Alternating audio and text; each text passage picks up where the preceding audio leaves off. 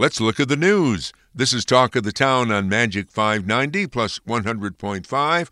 We're also heard in the Glens Falls, Lake George region on 1410 and 96.9. I'm Bob Cudmore. Our guest today is Sara Foss, news columnist for the Daily Gazette newspaper in the Capital District. DRI. Schenectady City is getting what they call a DRI grant, Downtown Revitalization Initiative, millions of dollars for downtown renewal. You raised some questions in a recent column on the people who were chosen, apparently, to advise the state as to how to spend the money. What's your concern there?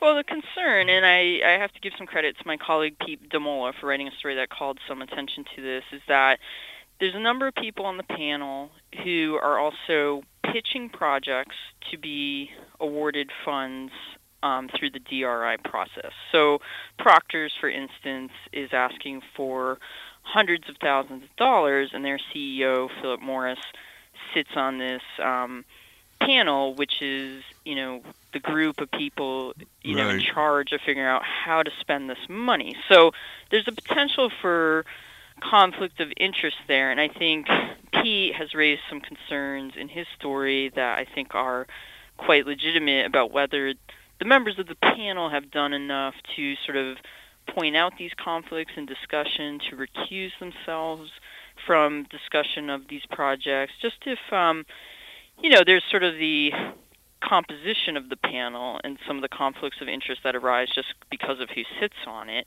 I mean, it's also chaired by David Bucco, who is CEO of the Galisi Group, which owns and developed Mohawk Harbor in Schenectady. And, one of the big objectives of the DRI process is to figure out how to steer and boost activity at Mohawk Harbor, how to better connect that development to downtown so that it's easier for people to get to. I mean, this doesn't say anything about the merits of that project, but it is true that one of the panel co-chairs would benefit, obviously, from doing that. It would only help his development to have more people and activity there. So even if the goal, you might think it's good, it just raises questions about whether the panel members are acting in the best, in the public interest as much as they should be. Has there been any pushback or any thought that, they might change the panel or add some other voices? No, I don't think so. If there would be any pushback, I mean, this is a fast process. It's next month in April when they will vote on the projects that they think should be awarded this funding. So, is it practical to have a shakeup? I don't think so. Just calling some attention to this, at least create the possibility that some of the funding and some of the initiatives will get more scrutiny, or there will be more of a sense of the optics. Like, how does this look if we just give ourselves a bunch of money, basically? It might have an impact in that regard. But in terms of changing the panel, I don't think anything like that would happen. I mean, I think that horse is out of the barn at this point. This is who the panel is. It's just sort of regrettable that they didn't have to be involved with pitching these projects. I mean, one of them is, funding for equipment to boost outdoor events downtown. There's a whole bunch of groups involved in sort of asking for funding for that project. I think Metroplex and the Downtown Schenectady Improvement Corp. And Proctor's. And so, maybe that's a project that Proctor's didn't have to be involved in.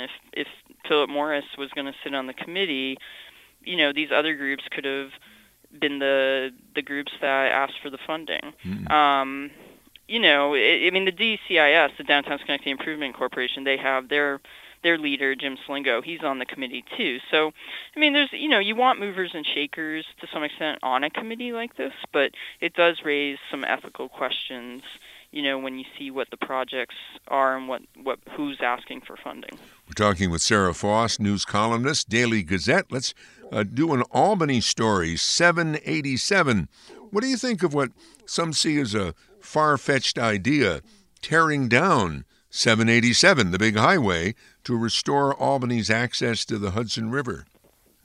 I mean, I think it's a great idea. I mean, is it practical to just rip out the whole interstate like tomorrow? No, absolutely not. But I do think as we progress forward in time, it might be good to sort of view it as a little more realistic, the idea that you could remove at least parts of it. I do think you'd be looking at a question of how much does it cost to maintain this entire system as is versus, the cost of changing it to open up the riverfront a little bit more and sort of just get rid of this like enormous piece of concrete that kind of looms above the city. And I think, this isn't something that you could do in 2 years, but I think you could develop a way to kind of minimize the impact of I-87 on the city, going down 20 to 30 to 50 years. So I don't think it's as crazy as some people think. And I think if you talk to people in Albany, a lot of people hate I-87 and sort of what it's done to kind of downtown. It creates this kind of like enormous, unsightly barrier that kind of hinders the view and some access to the waterfront. So I think, there would be advantages to like completely reconfiguring downtown and the road system. Obviously, you're looking at a lot of money and a lot of practical questions that need to be addressed. But there's an architect who is presenting some plans that he has for how you could kind of go about doing this, and I think that would be something to look at and see what you might be able to build off. So I don't think it's a crazy thing to start thinking about now, with perhaps the idea that you're thinking decades down the road. What do you want this to look like? Let's do some conversation about the story that's always kind of looking over our shoulders now, coronavirus. In a recent column you wrote, "The spread of coronavirus underscores the benefits of flexible workplaces and paid sick time for both individual workers and society at large." Can you expand on that thought? Yeah, I mean, we hear this a lot when the flu is really bad, and we're hearing it especially now with this new virus, coronavirus, that, people who are sick should stay home, you should work from home. For some people, that's a lot easier said than done. There's a whole bunch of people, lower wage workers in particular, who they may not have paid sick time as a benefit. They may not have that flexibility in their job, so just telling them to stay home if they don't feel well, that can be a hard ask, especially because these early symptoms of something like coronavirus sound to me a lot like you feel like you have a cold. And most people, no, they don't stay home when they just have a cold. I know that I don't. So, it's a tough ask to, if someone has the sniffles, just to not work and give up your income. So, I mean, I think I think this coronavirus thing is shaping up to be it will be disruptive. It is a big problem. We're going to see a lot of people get sick. We're only at the start of it right now. And having some more of these benefits and flexibility for everyone would help protect, against the spread of this disease or sickness or whatever it is. Has your life, like your work life or maybe your personal life, changed because of coronavirus? I mean, I would say I've done some voluntary things right now. I mean, I'm sort of avoiding larger groups activities. There was like a kids expo at Empire State Plaza last weekend where I assume lots and lots of families and their children descended upon it for a day of fun, and I was, I didn't see any real need to go hang out with hundreds of people. We went to the playground where there were people, but it's sort of a smaller group. I always go out and get my lunch. I'm bringing lunches, so I'm packing my own food. I mean, little things like that I'm starting to do with sort of the expectation that we may want to do some more of it. Why has it become such a dominating news story? I mean, I guess the obvious thing to me is, it deals with fear and people are afraid.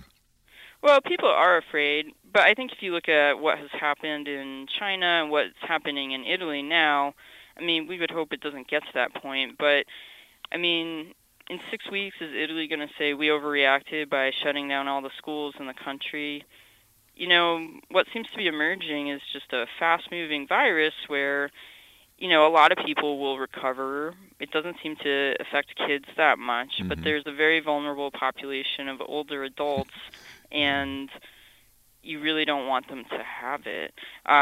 Could, kill them or make them very sick. So, these are, I think, it seems drastic to people right now, I think, but from what I've been following in sort of the public health community, these are the kinds of steps we want to take if we want to kind of limit it. And also, I think the point a lot of people have made is like, okay, we're not going to be able to keep it from entering the U.S. It's here. So, I mean, you want to kind of prevent really sharp shocks to the public health system, i.e., you don't want a bazillion people going to the hospital all at once. So if you can kind of slow down the spread and keep the health system from being overwhelmed, you're more likely to have those hospital beds when someone does need to go to the hospital. And, what seems to be happening in Italy is, like, their hospitals are totally overwhelmed. Yeah, and we don't want that to happen here, and hopefully it won't. But the way to prevent it from happening is by taking some of these measures, like shutting down really big public events that right now seem extreme, but I think in hindsight will have made a lot of sense. My guest is Sara Foss, news columnist for the Daily Gazette newspaper. Neutron Jack. Retired GE President Jack Welch died earlier this month. He did a lot to boost GE stock prices during his time as company president. A hero to many, but some people call him Neutron Jack because, there's so many jobs were lost, or maybe even especially in Schenectady. Thousands of jobs were lost on his watch. What did you think of Jack Welch? Yes, it's a complicated legacy. I mean, I think I'm comfortable saying, Jack Welch was not my kind of guy. The quick decisions in terms of cutting huge numbers of jobs seem pretty brutal to me. I do think there are people in this area who, if you weren't one of those people who lost your job, you're probably, and you sold off your stock at the right time, because we know now the stock is not what it once was. But I did speak to someone who, he credits his retirement being so comfortable to Jack Welch and to having owned stock at the right time. And so, I think his approach to business is, by and large, unnecessarily harsh.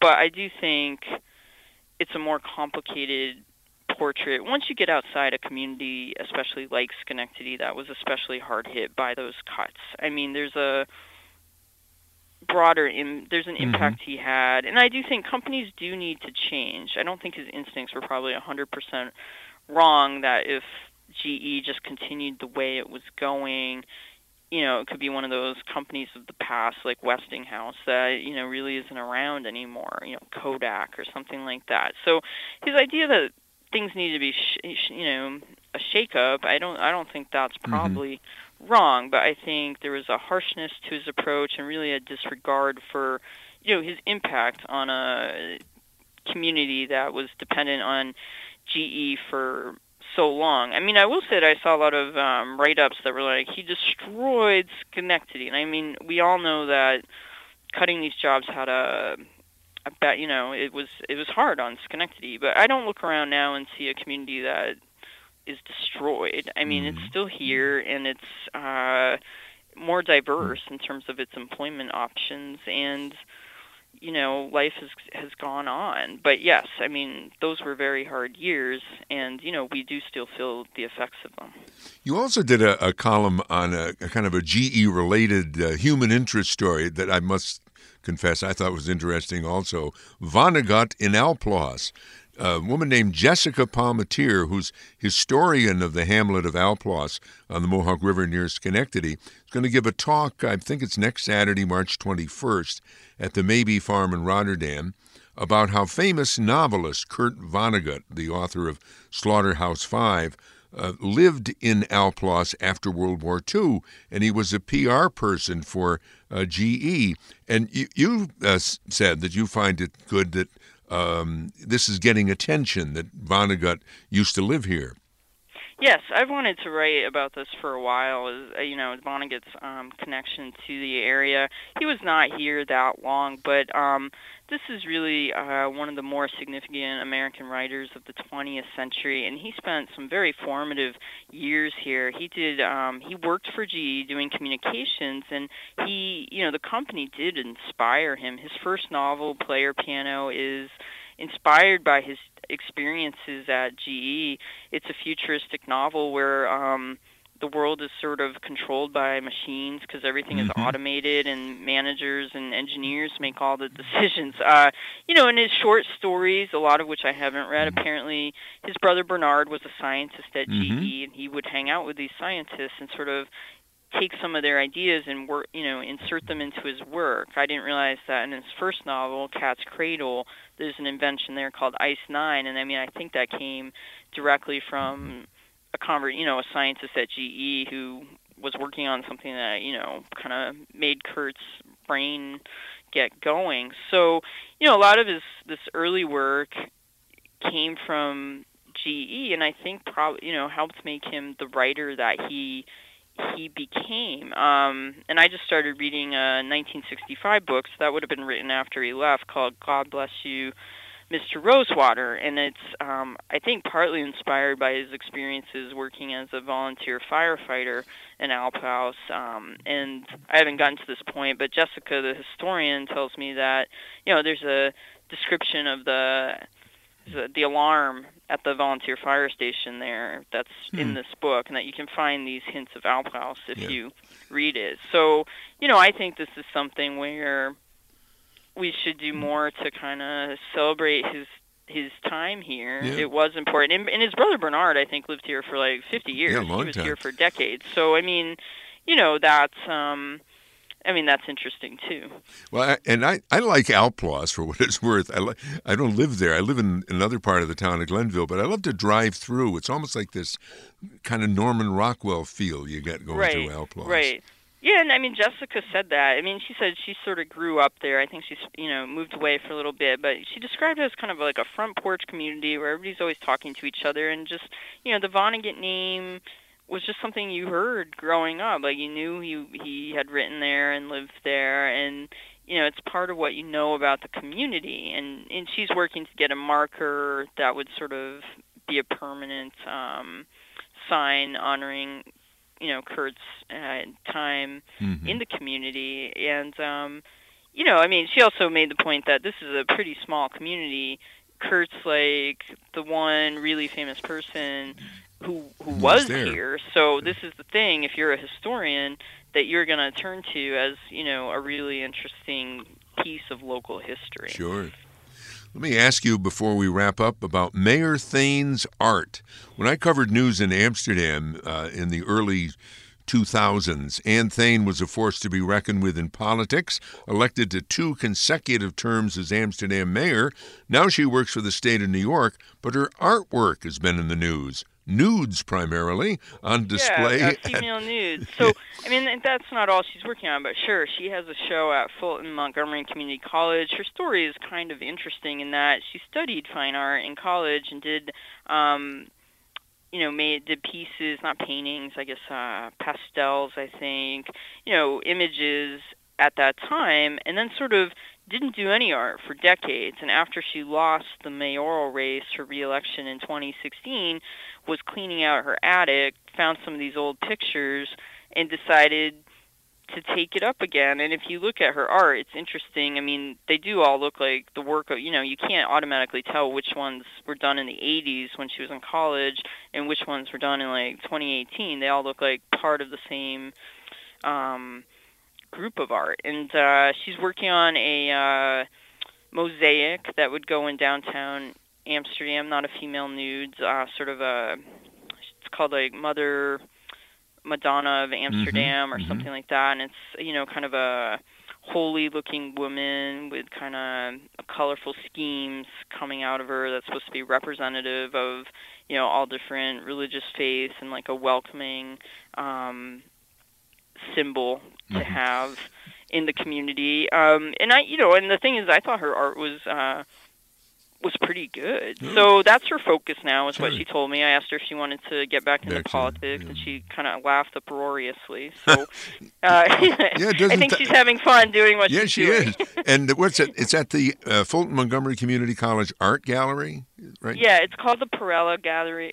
It's easy to find, and it's up there till later this month. I don't think it's March 31st. It might be a little bit earlier. I wish I could. You've been listening to Talk of the Town on Magic 590 plus 100.5. Also heard in the Glens Falls, Lake George region on 1410 and 96.9. Our guest was Sara Foss, news columnist for the Daily Gazette newspaper. This program is available as a podcast on albanymagic.com and on bobcudmore.com. I'm Bob Cudmore.